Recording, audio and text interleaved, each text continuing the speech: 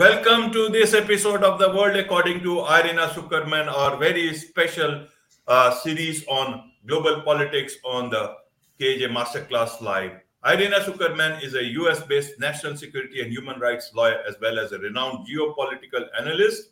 Her writings and commentary have appeared in diverse US and international media and have been translated to over a dozen languages. Every fortnight in the world, according to Irina Tsukerman, we traverse the geopolitical landscape and delve into pressing international issues and gain insights from Irina's expert perspective. Welcome to the show once again, Irina.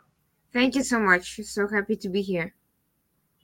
You're welcome. You are welcome. So, Irina, lots of big topics again today. Alexei Navalny's death and so many. It's making a lot of news. So, let's start with that. The funeral, if I understand, is tomorrow. So, help us understand who was Alexei Navalny. A lot of people have suddenly woken up to his name. What does he mean? What does his death mean? And what does it mean for Russia? What does it mean for Putin's future? Now, Navalny was an opposition member. He, at one point, actually tried to challenge Putin for presidency. That did not work out so well. He was accused of various crimes. He was, at one point, poisoned. He survived the poisoning, ended up receiving treatment in Germany, but eventually, and against all warnings, returned to Russia, where he was immediately arrested, sentenced to a lengthy prison term, which was eventually compounded by other accusations, was sent, relocated a couple of times in prisons to further and further prisons in very far areas of Russia. And he was found dead over a very common ailment that happens to prisoners, particularly suffering poor conditions of maltreatment. He had essentially something like a blood clot. The full extent of his health issues has not yet been released, but it was confirmed that that was the cause of death. And he was a subject of a documentary by his supporters. He ran an organization that touted itself as being anti-corruption. Ironically, a lot of the people who were working and who were close to Navalny had close ties with Putin's allies. Bank financiers like the Alpha Bank and the famous oligarch Mikhail Friedman, who was eventually sanctioned in the US and Europe. There were other characters around him, like one of his staffers, leaders of his anti-corruption initiative, Maria Pevchik, who did her PhD in London, and she wrote it on British ethnic sociology of different ethnicities under Alexander Dugin, who is an ideologue who is close to Putin as well, and reflects a lot of ideology and philosophy that's shared by the Kremlin and has become a sort of a marking of Russia under Putin. So there's a lot of questions about who Navalny really was and what was his values. But the one thing we do know is that he did not appear in any way to be disloyal to Russia's national vision. In many respects, he actually agreed and supported some of Putin's actions until recently. He supported the war in Ukraine until fairly late in the game, so to speak. And he did a lot legitimately to expose the corruption of the Kremlin and the vast wealth accumulated by Putin and his close circle of supporters and the oligarchs, and essentially a lot of it came from the national treasury, from the coffers. It was ill-begotten and caused a lot of scandal. So that was Navalny's claim to fame. The documentary is exposing Putin's huge palaces and assorted other lifestyle choices that challenged the vision of Russia as a modernized egalitarian state in light of a lot of poverty and infrastructural underdevelopment in various parts of the country.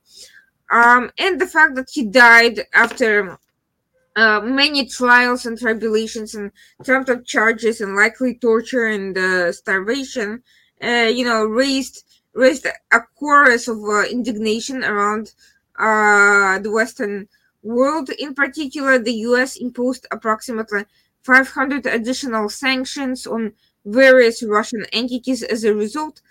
But the question is, why did they wait until Navalny died in prison for that to happen, when he was in prison for a number of years, and none of that took place when he was first, taken into custody, or when he was poisoned, as so many others who criticized Putin happened. And what's the most interesting part is what happened after Navalny's death. And I'm leaving aside the completely disgraceful episode where the regime did not want to release his body to his mother, or blackmailed his mother over the circumstances of the burial. I'm not even talking about that.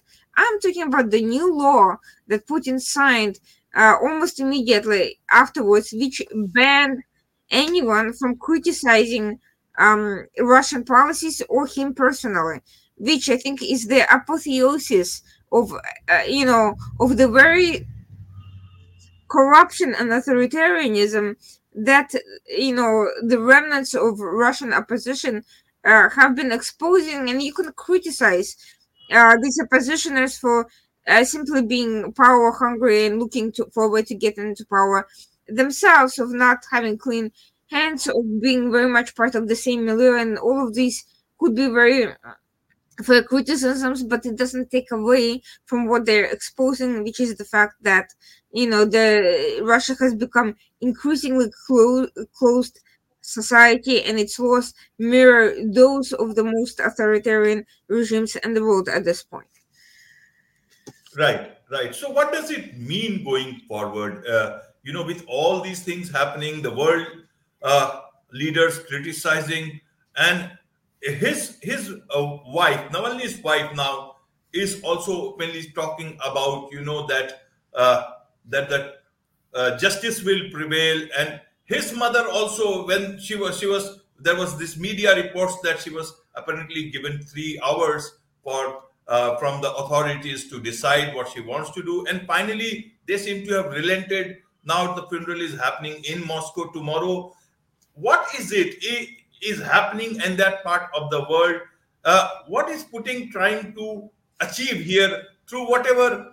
There are a lot of questions suddenly coming up. Why couldn't have this been more transparent, especially for him when elections are there? If there is no wrongdoing, why not show to the world much more transparently? Especially with the attempt to reach out to the world media, the world intelligentsia through that interview just a few days back. So I want to understand the messaging that one gets through these happenings. We don't know the truth, as we keep on getting different reports and people form their own opinion. Help us understand these part of these developments in that part of the world. So getting an accurate story out of Russia nowadays is not easy, precisely because the media has been so restricted. In fact, one of the co-founders of a major independent initiative called Memorial, a human rights organization, a Russian one, not a foreign organization, was just thrown in prison after basically calling attention to all these recent circumstances. And these events happen amidst a slew of other, attacks by Putin against his critics abroad. He put, he issued an arrest warrant against the head of state of Estonia for taking down old Soviet monuments inside Estonia, and essentially treating Estonia not as an independent country, but as a potential target for future annexation efforts. He's attacked a number of Western critics, including a relatively minor figure from the Facebook Meta company, a spokesperson, for simply going along with the official company policy, which, by the way, are negotiated along with the U.S. government and its policy. So In that respect, U.S. policies, U.S. companies have to follow official U.S. law. So essentially, for not violating American law, this guy is put on a wanted list and is charged with the terrorism-related charges, and is basically banned from Russia or any country that that is close to Russia. So this is all has been happening around Navalny, and I think Putin has been trying to balance this tough guy, strongman image who doesn't an image of someone who doesn't care about Western opinion and publicity and human rights related criticism and pressure, and appear especially to his supporters and his growing base around the world as someone who just doesn't put up with the Western bullying. But on the other hand, he also realized that he may have overstepped the extent. Like he had to basically walk back the funeral related arrangements after it turned into a complete scandal, because it's just unnecessary, petty and cruel. It doesn't This is, we are talking about a dead body and a burial arrangements. This is not an issue of political will or legal concerns. This is a humanitarian gesture that he was denying to somebody's mother, and she was not particularly politically involved. So I think the further a leader or a state becomes authoritarianism, the more they lose grasp with the reality and with the outside perceptions, and the more they struggle with balancing these internal expectations and this projection of power with the realization that they're self-isolating essentially, and that they're forgetting about basic norms that are accepted by most societies as part of a social construct and sort of a contractual obligations of being involved in with other countries in managing their affairs. So this is where Putin is increasingly losing his grasp. This is something in his early years he managed very carefully, very, very cunningly. I'm not necessarily agreeing with what he was doing, but it's hard to deny that he was successful at what he was doing. But the more he self-isolated, the more his decisions are informed only by people who approve of everything that he does, and the more he essentially buys into his own vision of the world without having a check on what actually works and what doesn't. And this is what we're seeing today. Right, right. If you see from my individual perspective, those images of a mother walking in the snow in the wilderness, along with her advisor for her son's body, those images are much more. And a lot of the world looks at these images, things in images rather than what actually the fact will be or one would like to. But I want to understand, Irina, is that most of the world leaders, they were aware of Navalny being there, but suddenly they have woken up. Is it because of the election year and it sounds very good for them to speak in this voice and not the real voice of democracy or independence or a lot of other things that they claim that they stand for? Why now? Is it because of suitability, or is it because they have a larger aim in mind?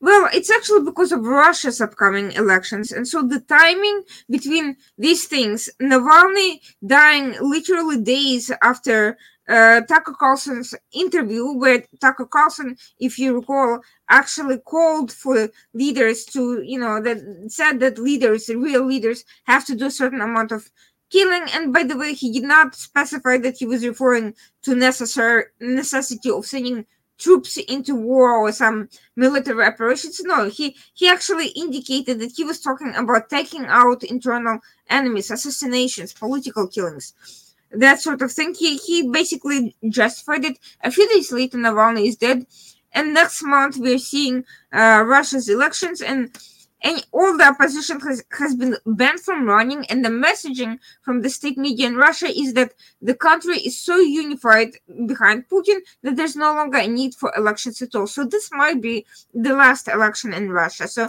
I think this is the timing of all these things. On the one hand, from Russia is sending a strong message to the West that Russia is pursuing this course, and there's nothing anyone can do about it. But on the other hand, the West is sending the message and saying, you know what, you know, it's bad enough that you've been imprisoning all these people. You've had all these people, who died under highly suspicious circumstances.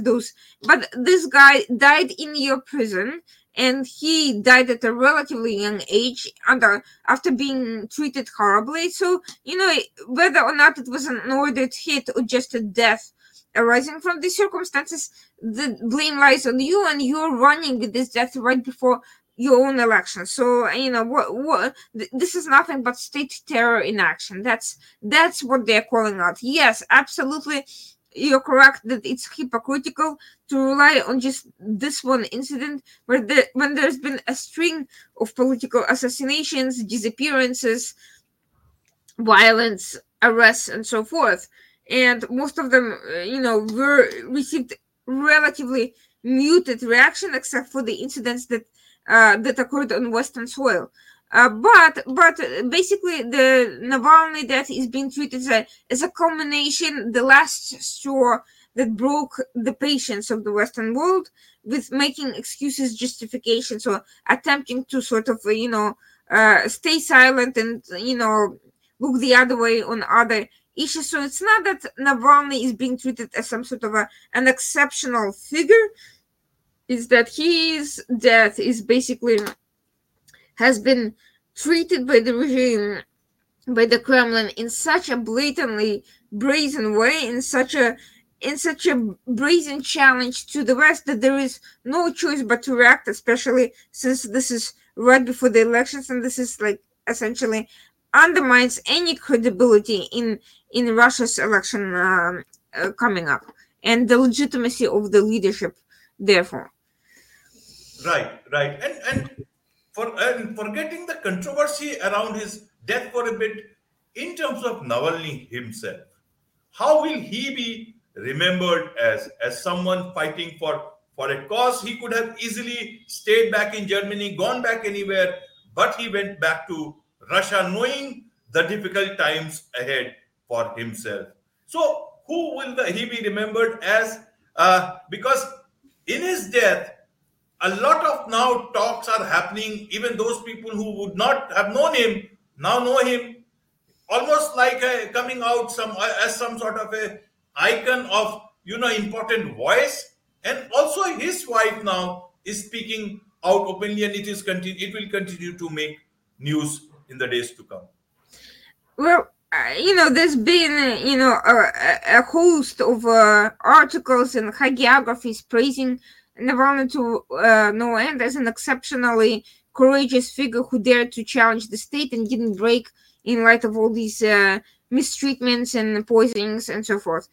Personally, I think the story is more complicated. I believe that Navalny was misled, manipulated into coming back to Russia, maybe with false hopes and promises, maybe by threatening his family in Germany, because Russia recently is thought to be responsible for the death of a defector in Spain. It's in European soil, and it has previously attempted to assassinate various individuals in the UK and the United States and so forth. So it's not part of the course that they may have threatened his wife and his family. They may have promised him some sort of a compromise. Who knows? I don't believe that he thought that he would meet the end that he did when he came.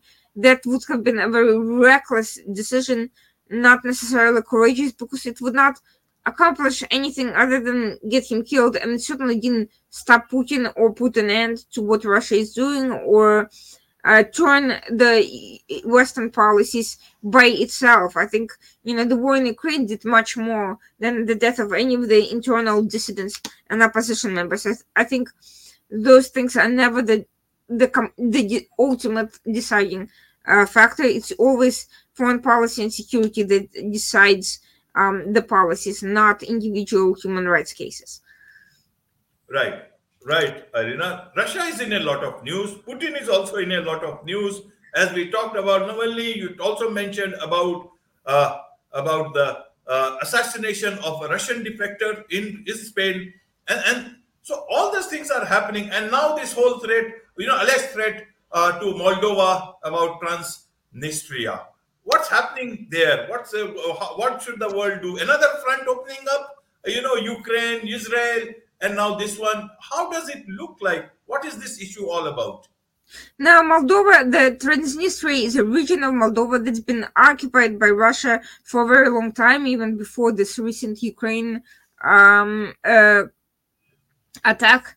And there has been an effort to rile up separatism there, just as it happened in Crimea, in the Donbass region, and in other areas, parts of Georgia and so forth.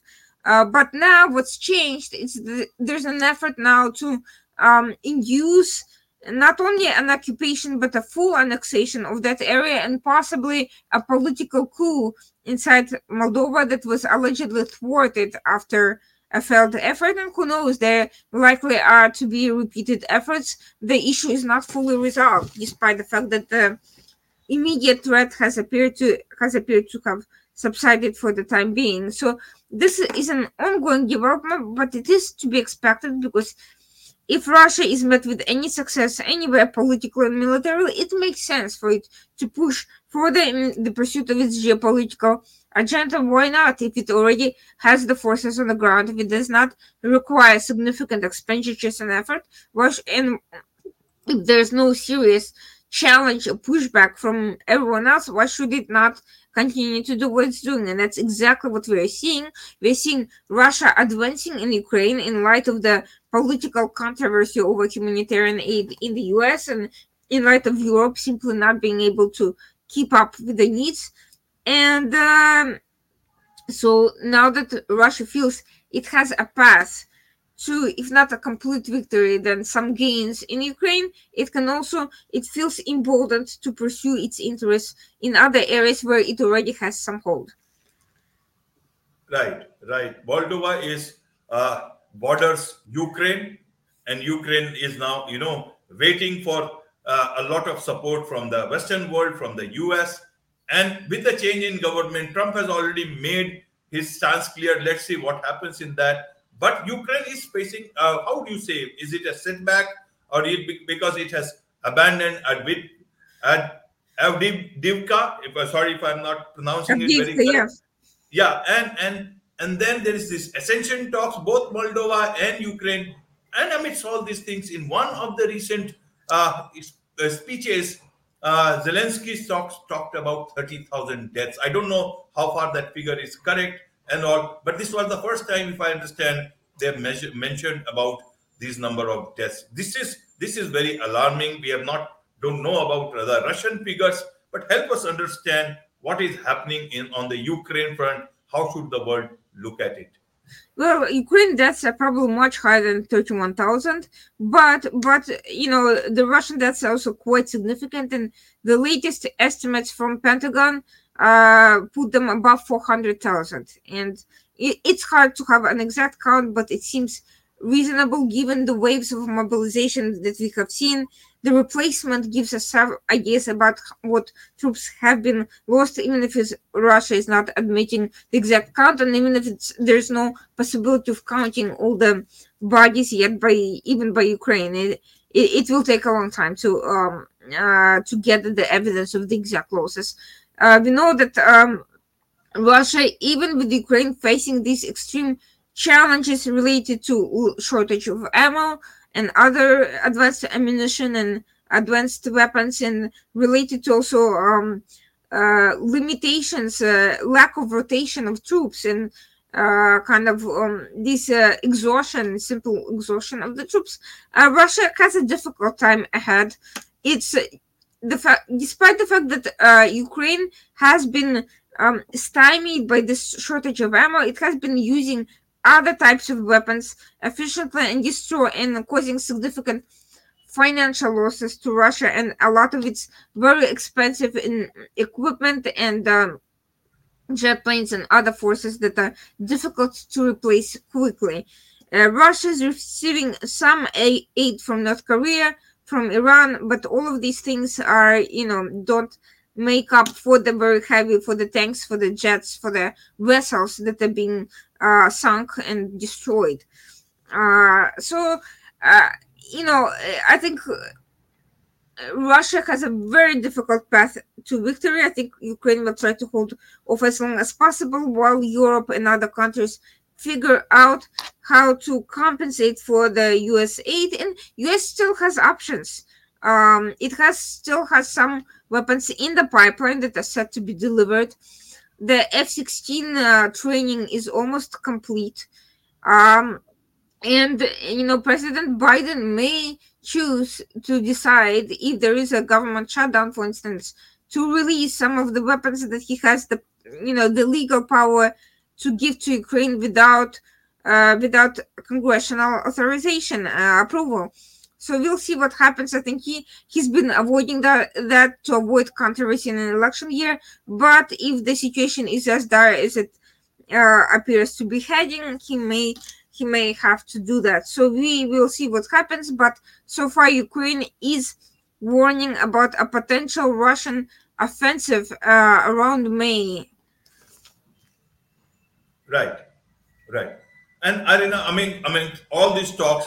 There was this news suddenly. I was also surprised to read that some Indians were also, these were reports that they were fighting. Actually, the main story came out that actually they were misled by some of the agents, and they landed up, at the battlefront. How do you look at this particular thing? In that now they have been released as part of the latest news that I read. But how do you look at this part? Why is Russia hiring these people, or from? I'm sure there might be more people from other places in the world. What is happening in this regard? Well, here's the thing. First of all, Russia is suffering very heavy losses, and many of its best fighters have already been killed off. So, yes, it can always replenish its arsenal with an endless stream of random people, but a lot of people are, simply fleeing the country as refugees. They don't want to fight, they don't want to enlist in the army. Uh, Russia's been trying to throw in various ethnic minorities from peripheral areas, but even those people are not enough. It's been using all these fighters as cannon fodder. It's been recruiting mercenaries. It's been doing everything possible, but a lot of these things just don't work out well. Because what happens when you take people from different international militaries who don't speak Russian or Ukrainian or even English necessarily in some cases, who come from a completely different military background, who've never had to train with Russian forces, and it makes for very difficult fighting. It has tried to recruit Syrians. Syrians very quickly found themselves met with exceptional cold temperatures in the middle of last winter and were either heavily wounded or just simply fled. It was not the climate in which they were used to fighting. Not to mention, most of them did not speak a word of Russian and found it very difficult to integrate. This is the problem when you bring in mercenaries from countries that don't share your language and military culture. With India, I think Russia is just desperate to find anyone, and even hires people under false pretenses so they don't have to pay them much. They find poor people, probably promise them money, tells them that they're for some campaign somewhere. They even maybe even tell them that they're going to some other place that's not Ukraine for some other reason, and they end up in situations quite to their surprise. And this is exactly what happened with the Russian soldiers in the very beginning. They didn't even know where they were going, and they thought they were going for training exercises, not for war. So imagine being in the middle of another country that you don't know very well. People that speak a different dialect, and you just find yourself surprisingly, you're told go kill people when you thought you were just there for training. So this is a shock, and this is not a good way to manage anyone, because if someone is misled into a war effort, they are not going to be prepared, and they're not going to be to have the morale to fight, and they're not going to want to be there. So I think Russia has created its own problems with such efforts. It's just not honest, and it's obviously leading to completely absurd situations.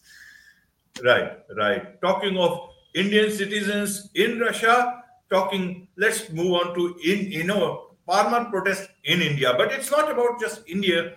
A lot of farmer protests are happening all across the world. Netherlands, Poland, France, all those images are coming out into even to India. And Indian farmers are also, they have their own, at least they have a particular demand. So why is this a lot of farmer protests are happening? Are they linked, or are they all separately happening in their own way? Indian farmers have their own demand about MSP. The government has promised that. Let's see how what happens there. But tell us about the other places. Is it linked? Is India also linked in some manner? Help us understand all this. So, look, the agricultural sector will always have its own economic interests and goals, and it's always been the case all over the world. In the United States, the farmers have their own issues. The U.S. government has tried to give them subsidies. It's always a sector that's important, central to the economy, but at the same time is seen as less economically stable than, for instance, an industry. And there's always cycles to, and environmental factors and all sorts of other geopolitical factors. So it's always a major sector that's always has a lot of ability to pressure governments, but at the same time, it also has its own vulnerabilities. The farmers in all of these places have legitimate grievances, those grievances are not the same in all of the places. For instance, in Netherlands, the farmers, were concerned about exceptionally strict ESG requirements by the government and the threats to confiscate lands towards, non food producing goals, for instance. In Poland, the farmers, were concerned about the import of foreign grain during a time of economic crisis, and essentially being put out of business by neighboring countries. All of these issues and concerns are real. They're not all identical because every country has its own economic situations. Obviously, the farmers in Poland, farmers in Netherlands, and farmers in India or France all have completely different circumstances. What, however, unites them all is the fact that, other state actors exploit these very legitimate concerns and the government response or non-response to them to create this optics of unity of purpose, which does not necessarily exist because all of these people, as I said, face completely different specific economic circumstances and turn it into this wave of economic warfare against governments and create this illusion of a mass movement among people who normally would not coordinate because they would have very little in common and would have, other than being farmers and belonging to the same sector, they would not have the same economic demands or concerns, and it's very difficult to coordinate these things unless you are politically involved, and not all of these farmers are political activists. Most of them are just farmers. But people who know what they're doing, and usually in many cases it's actually Russia, in some cases China, we're seeing join in some of these campaigns. They exploit these grievances, they create these optics, they create the coordination element that would not normally exist, and they utilize it to advance their own goals that have nothing to do with those farmers, and they exploit the farmers and they cause them problems, actually, and they exacerbate tensions between the governments and the farmers instead of helping resolve the issues amicably. And we are seeing with the Polish farmers that started as a very normal concern about managing flows of grain into the country. Now we're seeing farmers actually block borders with Ukraine, violate, engage in acts of civil disobedience, cause problems, in the wartime, cause security issues, and come out with communist flags and all sorts of propaganda that were not initially there. They were not part of the initial wave of concerns. And there's an extremist political party involved in organizing those farmers in Poland. It's a Polish party, but it has links to Russia. It's hard right wing, very extreme fringe right wing, not any of the mainstream political parties. But they've so Russia is kind of behind the scenes operating through these local proxies. So if I had to guess, I would say that there is the same situation in every one of those countries, that there are legitimate concerns. Some political group finds out that, they analyze the situation, they figure out what are these people really concerned about, and then they basically use it to try to create a dispute, and they say, oh well, we're all united around the world. But who, all these people don't even speak the same language. So what really unites them is like communists, international communists, who were saying all the workers of the world unite. Now they're saying all the farmers of the world unite. I mean, it's a very familiar tactic if you look at it this way. That doesn't mean that those people don't deserve to have their day in if not in court or at the parliament or wherever they have their grievances. They absolutely need to be heard. The problem is when you have foreign entities intervening, it gives governments an excuse not to deal with the real problem. So or else they feel terrorized and they don't want to look like they're submitting to foreign influence or to demands by groups, so they kind of dismiss, and it only polarizes and exacerbates this issue, which is why it's very important to be smart, to have meetings, but to also seek out all these foreign, or the, foreign/domestic political partnerships that are infiltrating these movements, and get them out of the picture, and deal directly with the locals, and show a very kind of forward way of thinking, and listen to the people, and listen to their concerns, and try to not let third parties get involved in any way. Absolutely, absolutely. People have to be very smart, even those who are protesting, because wherever people see numbers, a lot of vested interests try to put in their own points, agenda into the real agenda that is, that people are demanding.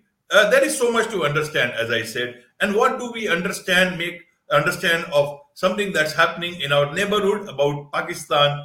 What is happening about what should we make sense of this? Somebody wins, but the government is being made by someone else. But does this show that military is, lost its grip out of power, and in the coming days it will be they will have to rethink about their own strategy? How does this whole thing in Pakistan look to you, and the future as well? This is what happens when you put the political process above the actual values. What I mean by that is that, yes, Pakistan has this tradition of elections, but it has never at any point had a strong civil society, independent civil society. It does not have a culture, or political culture of law and order, and it certainly doesn't have any liberalism, to speak of.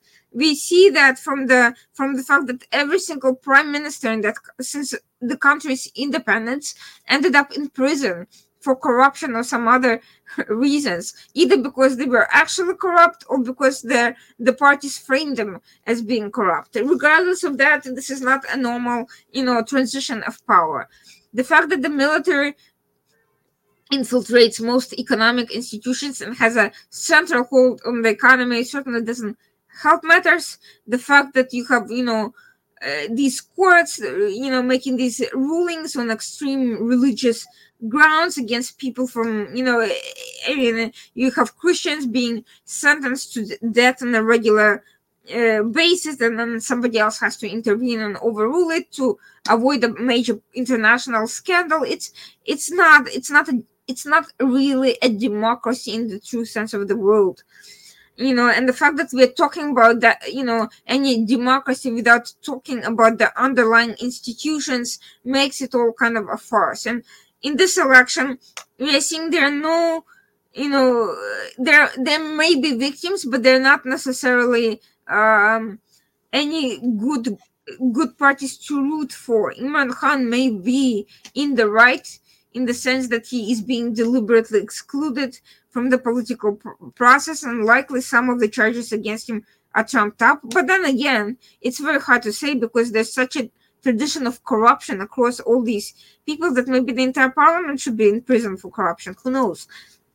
The other thing is, Imran Khan is a populist. He has been using social media effectively, but social media is not just about Imran Khan and his party.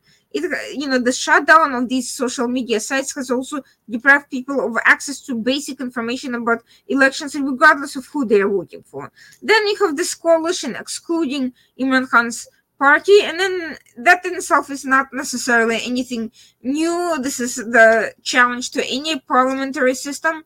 But then you have major people openly admitting to election rigging and with no consequences whatsoever. So that's obviously, it's hard to, it looks bad and it looks disruptive. And when you get to some point of corruption, you just stop being good at what you do, no matter how far you've gotten with power, as the military in Pakistan has.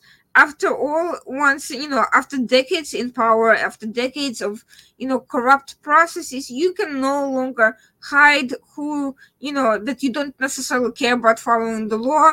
So you become bad at it, and someone with a new approach comes, and he is able to expose those flaws. And that, by the way, doesn't think that I doesn't don't take it to mean that I support what Imran Khan was doing in any way. But I think he was pretty open about what he was doing and who he was supporting. He did not pretend to be pro-Western when he was openly quoting China and Russia. But the military, while it claims to want to be closer to the United States and to Saudi Arabia and so forth, is very much benefiting from Imran Khan's policies and from the decisions made during his stay in power, and from these same investments by China. It hasn't rejected any of those things. It has just tried to downplay them to avoid losing support elsewhere. So all of that is now coming to the surface, and I think a lot of the support for Imran Khan is not only because he knows how to manipulate social media and he's a famous cricketer. I think cricket player. I think it's also because people are just sick of corruption, and this is a protest vote. They may not like what he actually stands for, but they see no other alternative, and there's certainly no classical liberal person to challenge the entire thing in a healthy way. There is no healthy alternative. So it's either supporting the way things always were, or supporting a disruptor, even if that disruptor is damaging in many ways. And we are heading into a very dangerous situation where there's a great potential for civil unrest over this matter if it's not resolved intelligently, potential for extremists to exploit this to cause security problems, and it may backfire across the region. Right, right. A lot of things happening in this part of the world and a lot of things happening in Europe. Let's revisit Europe once again, Munich Security Conference. Tell us about the highlights and conclusions. What does it mean for people like us in this part of the world and even for that part of the world? So, there were four main issues on the European Union's geopolitical agenda. One was to figure out how to support Ukraine more and faster, and I'll get to that in a moment. Second was to end, humanitarian problems in Gaza and to implement the two-state solution. The third was to improve EU's relations with the so-called global South, and fourth, to strengthen defense and security issues inside the European Union, as well as assorted bilateral understandings. And of course, Russia was very big on the agenda in general, not just pertaining to Ukraine, and China as related to that, all of these issues. But frankly, none of that was defined very well. Germany and France are now sort of competing over the best way to support Ukraine. France is projecting, has suggested sending NATO troops on the ground. Germany and Poland rejected that and accused France of not providing enough actual weapons to Ukraine. So you have this internal split regarding Gaza and Israel. I mean, it's just that's not even realistic, because you have had the institution tasked with providing humanitarian aid that were just defunded by many of these countries for being linked to terrorism.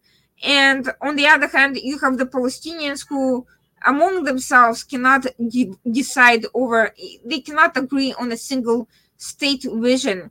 The entire West Bank, Ramallah based government just resigned. Hamas refuses to even consider a two-state solution. It refuses to acknowledge Israel as a neighboring state. So this is not a realistic proposal. I don't think it's even a realistic. It shouldn't have been on the agenda in that structured in that particular way. I think.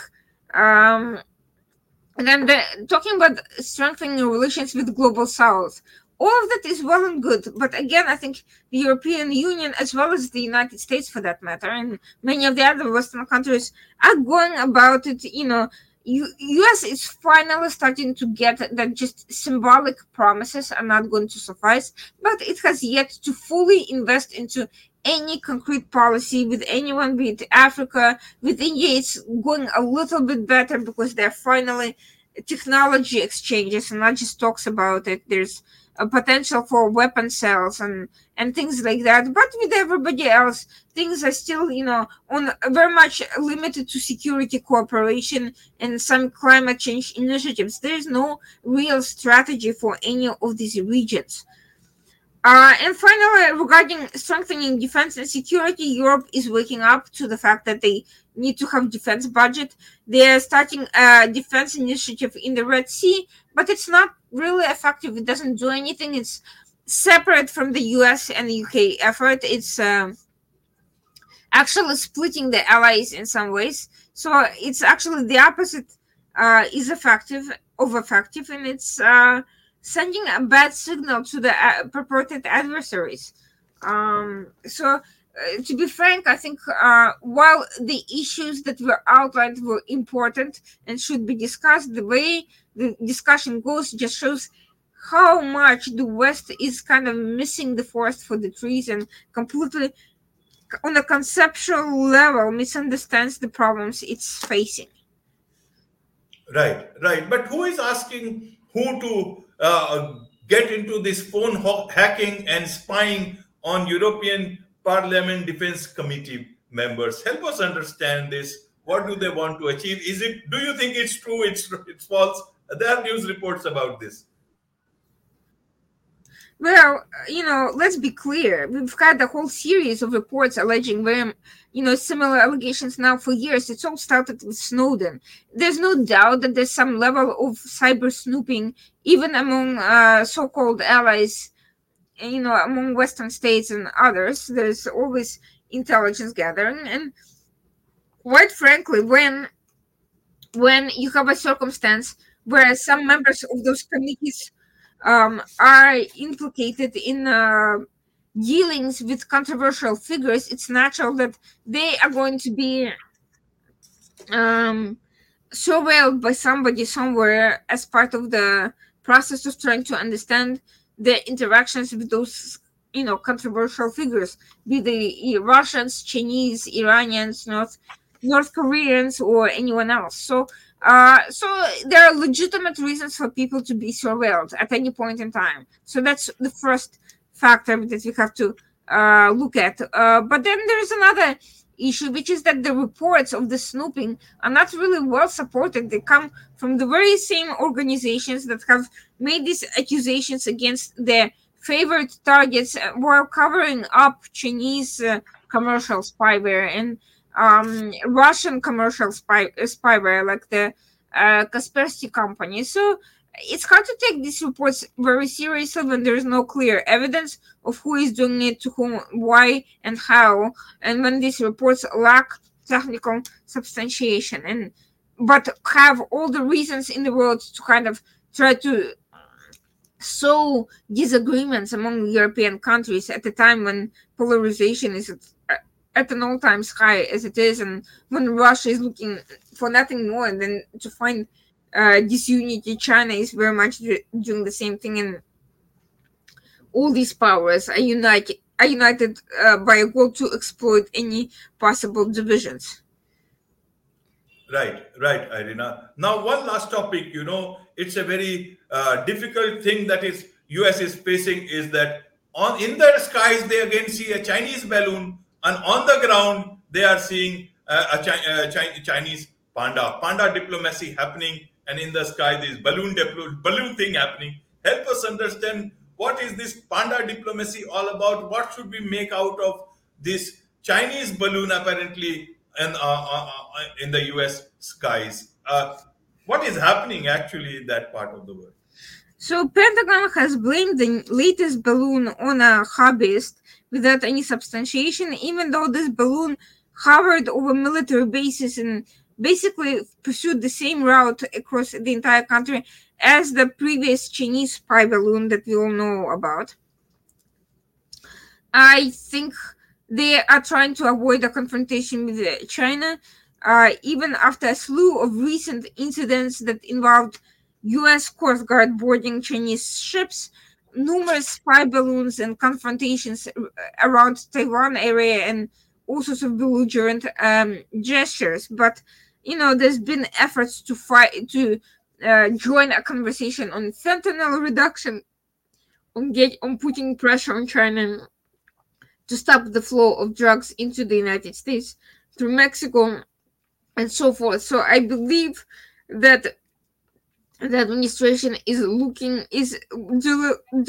deliberately turning a blind eye on very obvious, spy operations because they don't want a bigger political problem at the moment. Even as China, by the way, is sending, guard vessels allegedly into their navy into the Middle East, into the Gulf of Aden.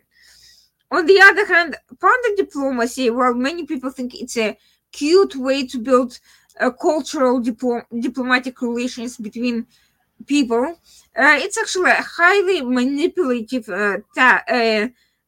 way of controlling by China, which has exercised a monopoly on panda ownership, and it's legally essentially it's a legal policy that's been in place for many years.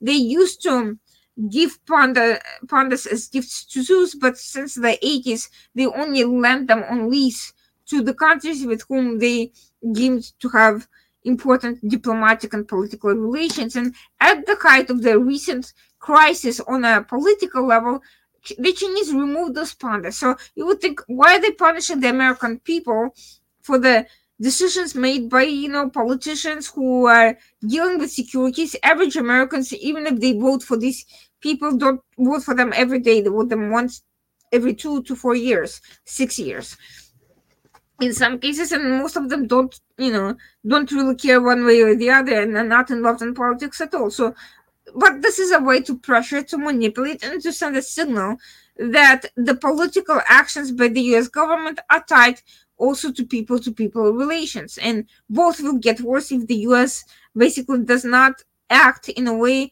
that garners the Beijing's approval. And now that they see that US is kind of taking a step back from the pressure, they are talking about restoring this panda diplomatic effort. It's a carrot and stick approach, and it's very, very cynical in many ways.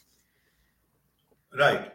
US is facing a lot of hard choices and different aspects, whether it's the balloon or even in the Middle East, because their stand is different. Netanyahu has spelled out his vision for Gaza governance, and USS is already facing issues with regards to Ukraine, with all those things, in so many hands. And it can't do anything about the US balloon, but it is trying to balance it out with new relationships in different parts of the world, including with, trying to get India onto its sides. That's the impression, the world is getting. How would you have acted if you were the US president, Irina? How would you have handled it? Because it's a lot to handle at this point in time for the US. Well, a lot of these crises are linked together because the coalition of actors behind them is, the same countries working together, so you can't view them as completely separate problems. That's first of all. Second, showing weakness anywhere means accepting weakness everywhere. And so both friends and enemies will act accordingly, draw lessons, and look either to exploit or to form ties with somebody else who is stronger. That's just a basic lesson. So I think the Biden administration needs to kind of review its general approach to everybody at the same time. Third, you're trying to influence somebody, particularly if somebody is strong and has their own interests. You need to bring something to the table. You can't either beg or threaten with nothing to show for it. You need to have a concrete proposal, a strategy in place, and you have to understand that it's going to take time to work out. It's not going to happen overnight. You have to be patient, and you have to work with it, and you have to build trust with smaller gestures until they build up into something substantial. And this is where they've been struggling with. I think with India, they are sort of on the right path, but I don't think they're still quite getting, this whole balancing thing and what that actually means. And actually, Prime Minister Modi made a very clear message recently. He said to the US, you should be with us because China is a bully. And I think India made its interest quite clear to anyone who's actually listening. There's been a lot of concern. Well, is India with us or without, against us? They joined BRICS. They have a lot of, Russian influence and so on. I think that message was very clear. Where it matters, India absolutely wants to be closer to the West. So let's pursue it on the terms that we can at the moment. There is an opportunity. So I think that's where we should be looking at. And it could be leveraged in support in other areas, such as the Middle East. There are different ways to look at any problem. So some looked at the G20 summit and looked at it and said, well, US is isolated on the question of Israel and Gaza because US is the only one, not abstaining or directly voting in support and so on and so forth. I say look at it differently. Look, you have an opportunity to gain an ally and you have an opportunity to gain support in this and this area. Okay, maybe India is not ready to vote with the US at the United Nations, but maybe there could be an alternative mediator with more credibility than, for instance, Qatar, that has failed to produce any good results. Maybe they could be brought in to assist with the humanitarian aid distributions because they're not tied to terrorist organizations, and therefore they will give the aid to the people on the ground, and maybe they could be used as peacekeepers to ensure that the terrorist organizations don't take away the aid afterwards.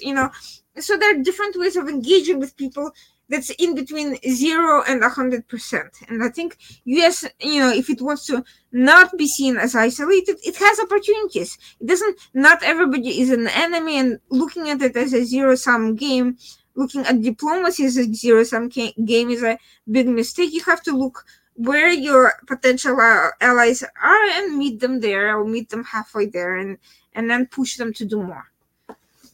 Absolutely. Thanks for making us understand all these difficult things. And as we continue forward, you will continue. The world continues to move forward. I'm sure, every second week we'll come back with Irina Tsukerman to make sense of all the things that has been happening in the last 2 weeks. Thank you so much. With this, it's a wrap on this very special edition of The World According to Irina Tsukerman on the KJ Masterclass Live. Thank you so much indeed for joining us. Thank you.